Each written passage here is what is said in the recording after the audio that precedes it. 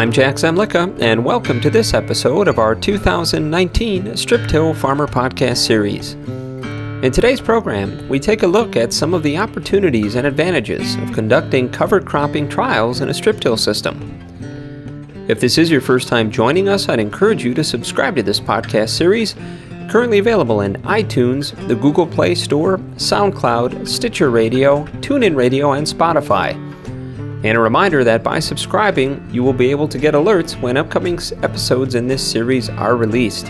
Thanks again to Topcon Agriculture for its support of this podcast series. Agronomy matters, and Topcon Agriculture application solutions make it work. From planning to precision machine control, NORAX, boom height control, monitoring and mapping, to data management, you have the total set of solutions to maximize your agronomic plan. Find out how to make the most of your 4R nutrient stewardship with precision technology that is unmatched in ease of use.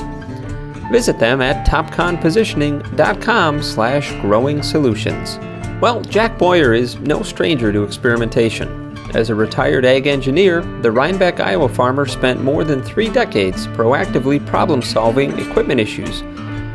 For the last decade plus, he's applied his trial and error methods to cover crops, and today utilizes cover crops on 100% of his corn, seed corn, and soybean operation.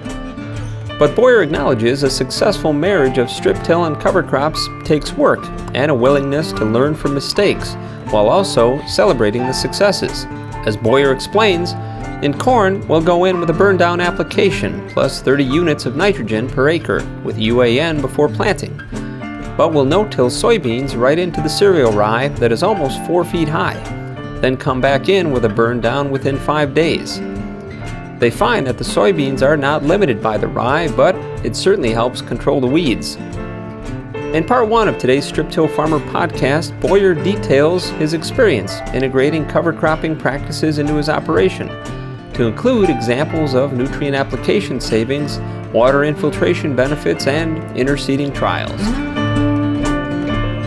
Maybe as a way of a little bit of an introduction, tell you a little bit about my farm, and by today's standards, I'm a real small farmer. Between what my wife and I own, rent, and custom farm, we're still less than 1,000 acres, but it's pretty much a one-man operation, so that's plenty for one person. I shouldn't say one person. My wife does help some and helps quite a bit and tries to get me around and everything, so that's quite appreciated as well. But anyway, raise, as Jack had already indicated, raise commercial corn, seed corn, soybeans, and in the last 3 years I've added some cereal rye to the cropping plans in order to grow my own cover crop seed. I also do custom cover crop seeding, and so to have seed available to do some of that as well. Our farm is also a century farm. The story I love to tell about that is my wife's grandfather settled the farm. Her dad was born in the house that we now live in. He lived for 94 years, having never left the home, and died in the home. So he left us quite a legacy that I'll never fulfill because it's not going to be there. But anyway, and his motto is he wanted that ground and that farm to be left in better shape than it was when he received it. But my wife and I do share that philosophy, so we want to try to keep improving the ground, improving the land. And these are some of the things that I'm trying to learn to see how I might be able to do that.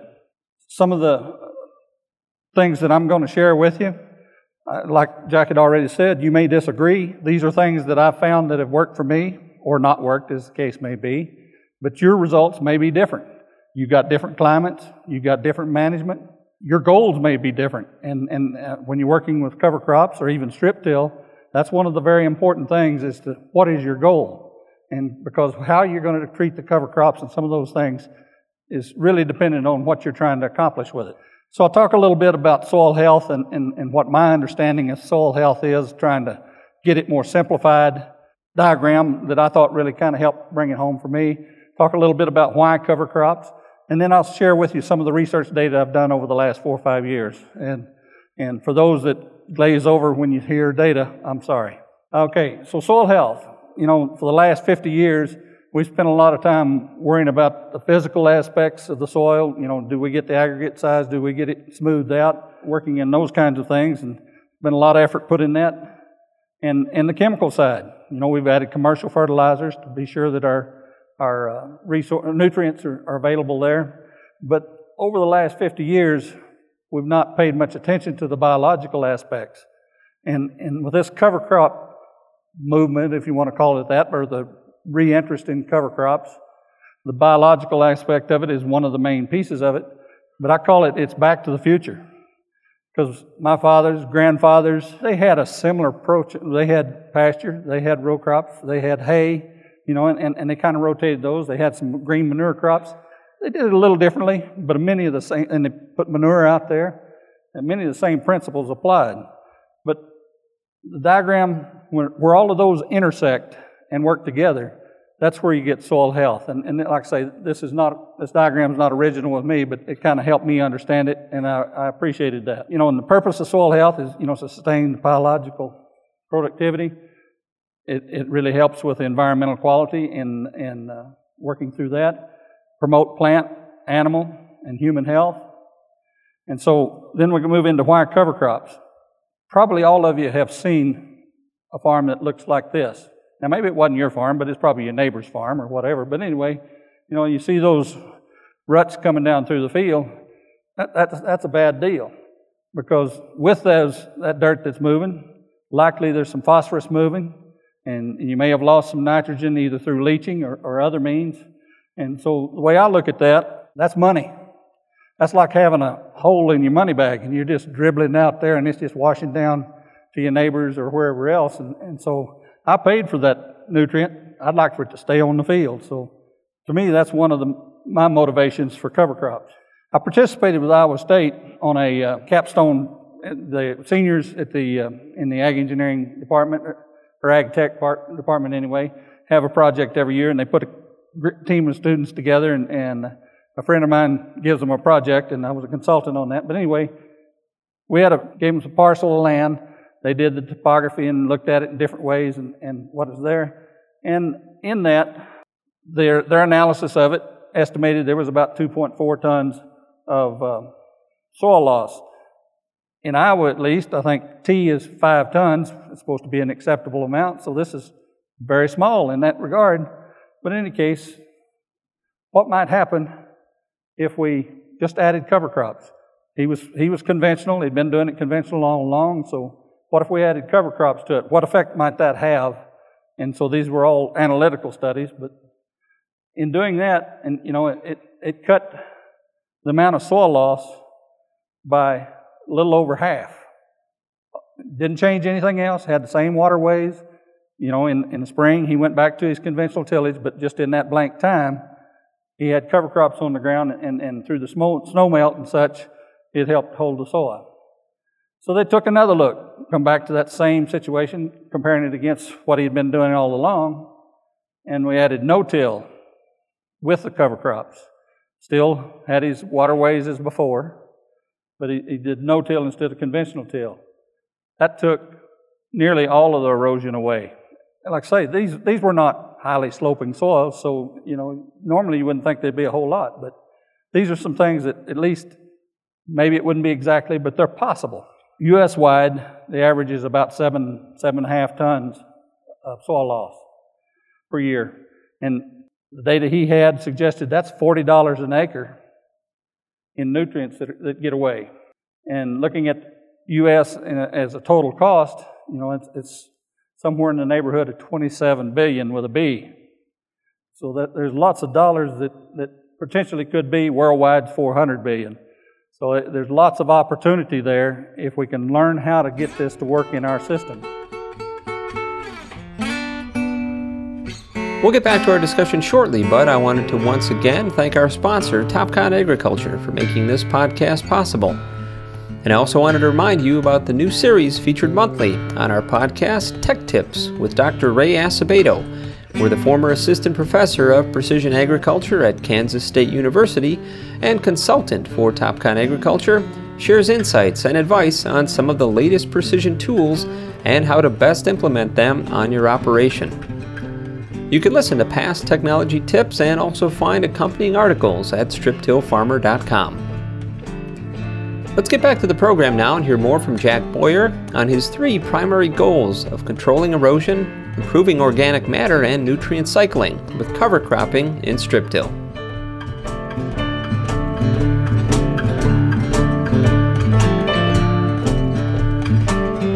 When you think about that, again, what are your goals? And because I'm in a soybean seed corn rotation, and the home farm that's a Century Farm has got 75 years of history of growing seed corn. And when you have a seed corn soybean rotation, you're not putting much back in that soil. And so we've seen the organic matter deteriorate in that soil. And my father-in-law believed that every 6 or 7 years, he'd pull out of the seed corn rotation, grow commercial corn for a few years, just to slow down the rate of degradation. And so I thought, hey, if I could do something like cover crops where I wouldn't have to pull out of that seed corn rotation, that also can help. There's some other tools that are available to kind of help you with that selection of those cover crops. This is one that's by the USDA, and they list all these crops. There's cereal rye. It'll bring up a sheet like this. And for each one of those crops, you get a little data sheet on it.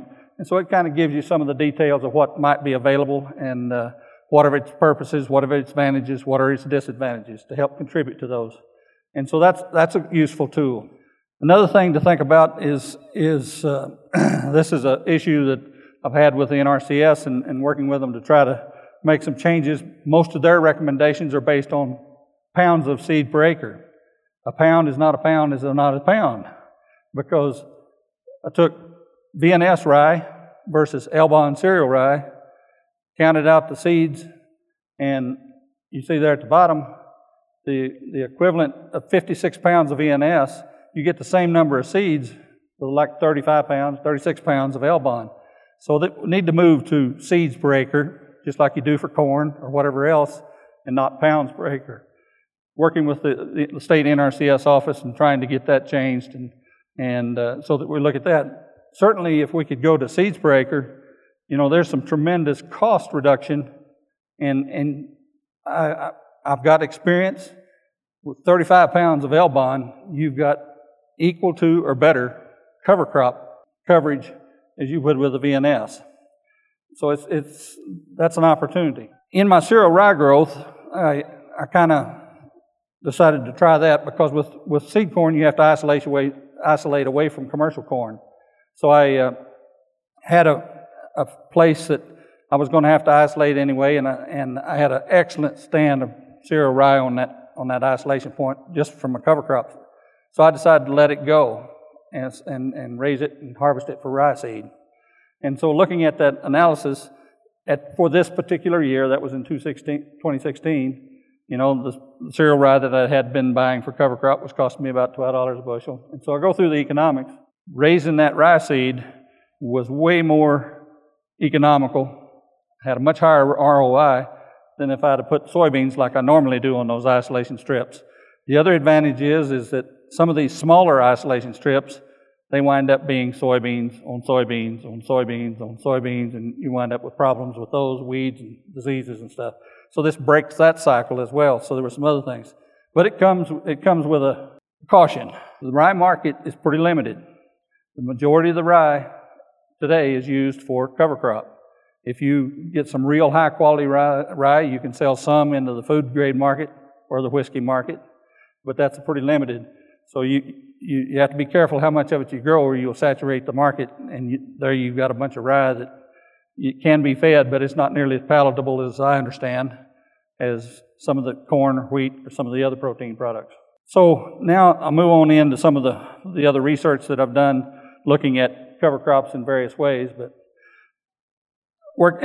most of my research is cooperated with Practical Farmers of Iowa. I've done some with the Soybean Association. I've done some with Iowa State. But this particular one, it started in 2014. It was on a seed corn field.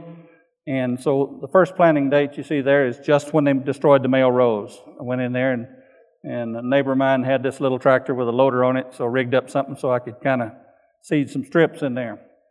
The second seeding, it corresponded to, with seed corn, much of it they use a defoliant on it when it's at its physiological maturity, just to shut it down. And so after that, I planted some because my fear was that earlier, if it sprouted, the defoliant would kill it. So I had another date there. Anyway, and then the third one was drilled after harvest. And so just looking at what we get out of all of that. This is the results for nitrogen. This is using the Haney soil test and then the conventional nitrate nitrogen test, looking at that. The first bar is where there were no cover crops, and then the second one was the early planting, third is the second planting, and the third one was the drill, or fourth one was the drill, rather. And this is the total nitrogen both in the soil and in the plant material as plant available nitrogen. You can see in the soil there's quite a bit more nitrogen than there is in the cover crop versions. And what that tells me is much of that nitrogen got moved up into the plant, into the cereal rye during that growing time. And the earlier it was planted, the more it captured. Also, on the average of those three different planting dates, they had 66 pounds more nitrogen available than did the no-cover area. Using 2015 prices, 15 prices, that's worth somewhere between $30 and $35 an acre if you're going into a crop the following year that can use that nitrogen that's captured in that plant material.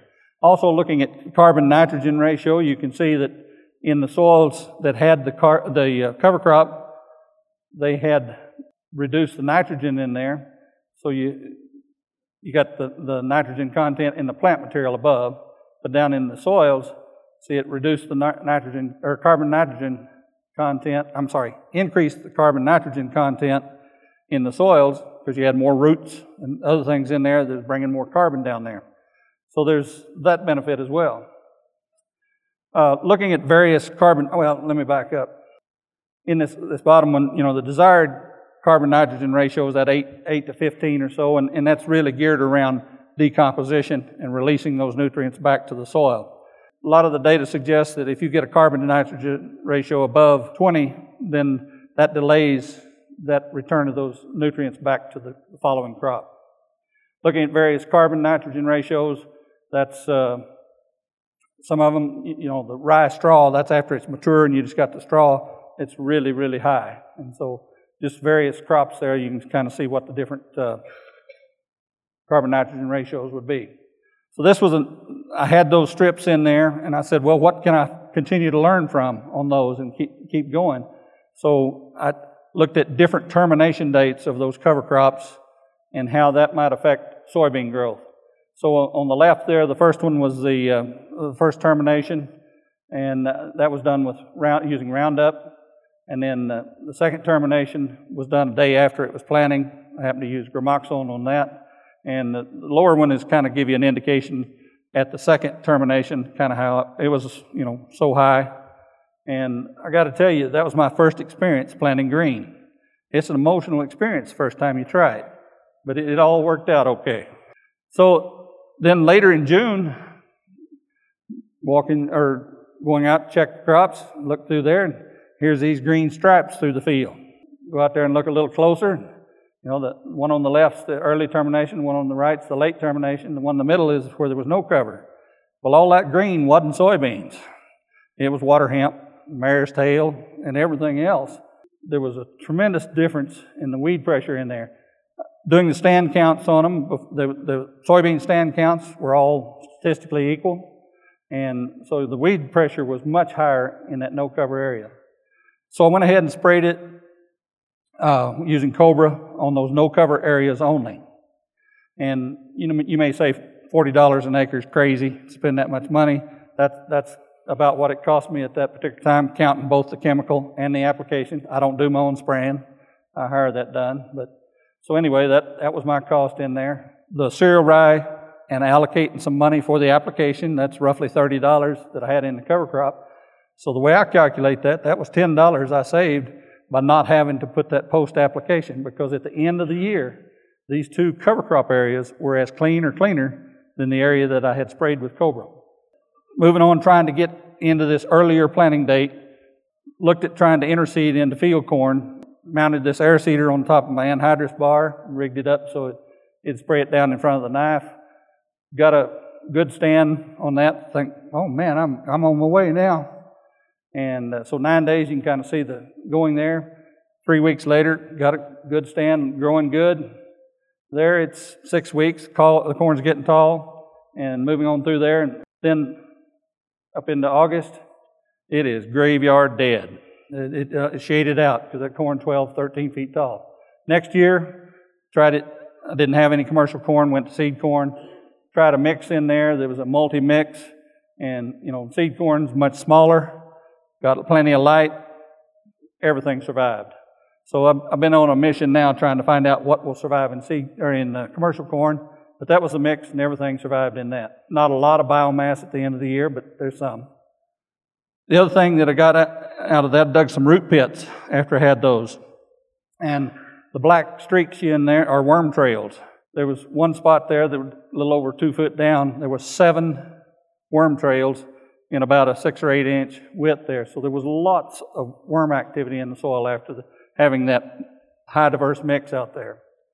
And then the next spring, some of the radishes and stuff that was there, it was just full of worms that eaten those up. Next time, tried applying it a little differently. Got this old Henniker cedar that moved in, or Lauren Steinling had moved in, but anyway, planting it, interseeding it into the corn at about V4. So mid-July, this interseeding happened to be cowpeas, annual ryegrass, and rapeseed. So I got a good stand. Just before harvest, it is after frost, those cowpeas just melted. There wasn't much there, so the annual ryegrass and rape was what was left. After harvest, still got some of those. So I've got some growth in there. It survived the whole season, so that was encouraged. I found some things that'll work. Well, thank you, Jack, for sharing some insight into your cover cropping trials and your lessons learned. And again, we'd like to thank and recognize our sponsor, Topcon Agriculture, for helping make this Strip Till Farmer podcast series possible. I certainly look forward to your feedback on today's program, so feel free to drop me an email at jzemlicka@lessitermedia.com or give me a call at 262-777-2441. And if you haven't done so already, you can subscribe to this podcast series in iTunes or the Google Play Store to get an alert when future episodes are released. And you can also keep up on the latest strip till practices impacting your farm today by registering online at striptillfarmer.com for our free Strip Till Strategies daily e-newsletter. And be sure to follow us on Twitter at StripTillFarmr and on our Strip Till Farmer Facebook page. Well, I hope that you'll join us again for the next episode in our 2019 podcast series. And a reminder that you can still register to receive our Strip Till Farmer print publication at striptillfarmer.com. For Jack Boyer, Topcon Agriculture, and our entire staff here at Strip Till Farmer, I'm Jack Zemlicka. Thanks for listening.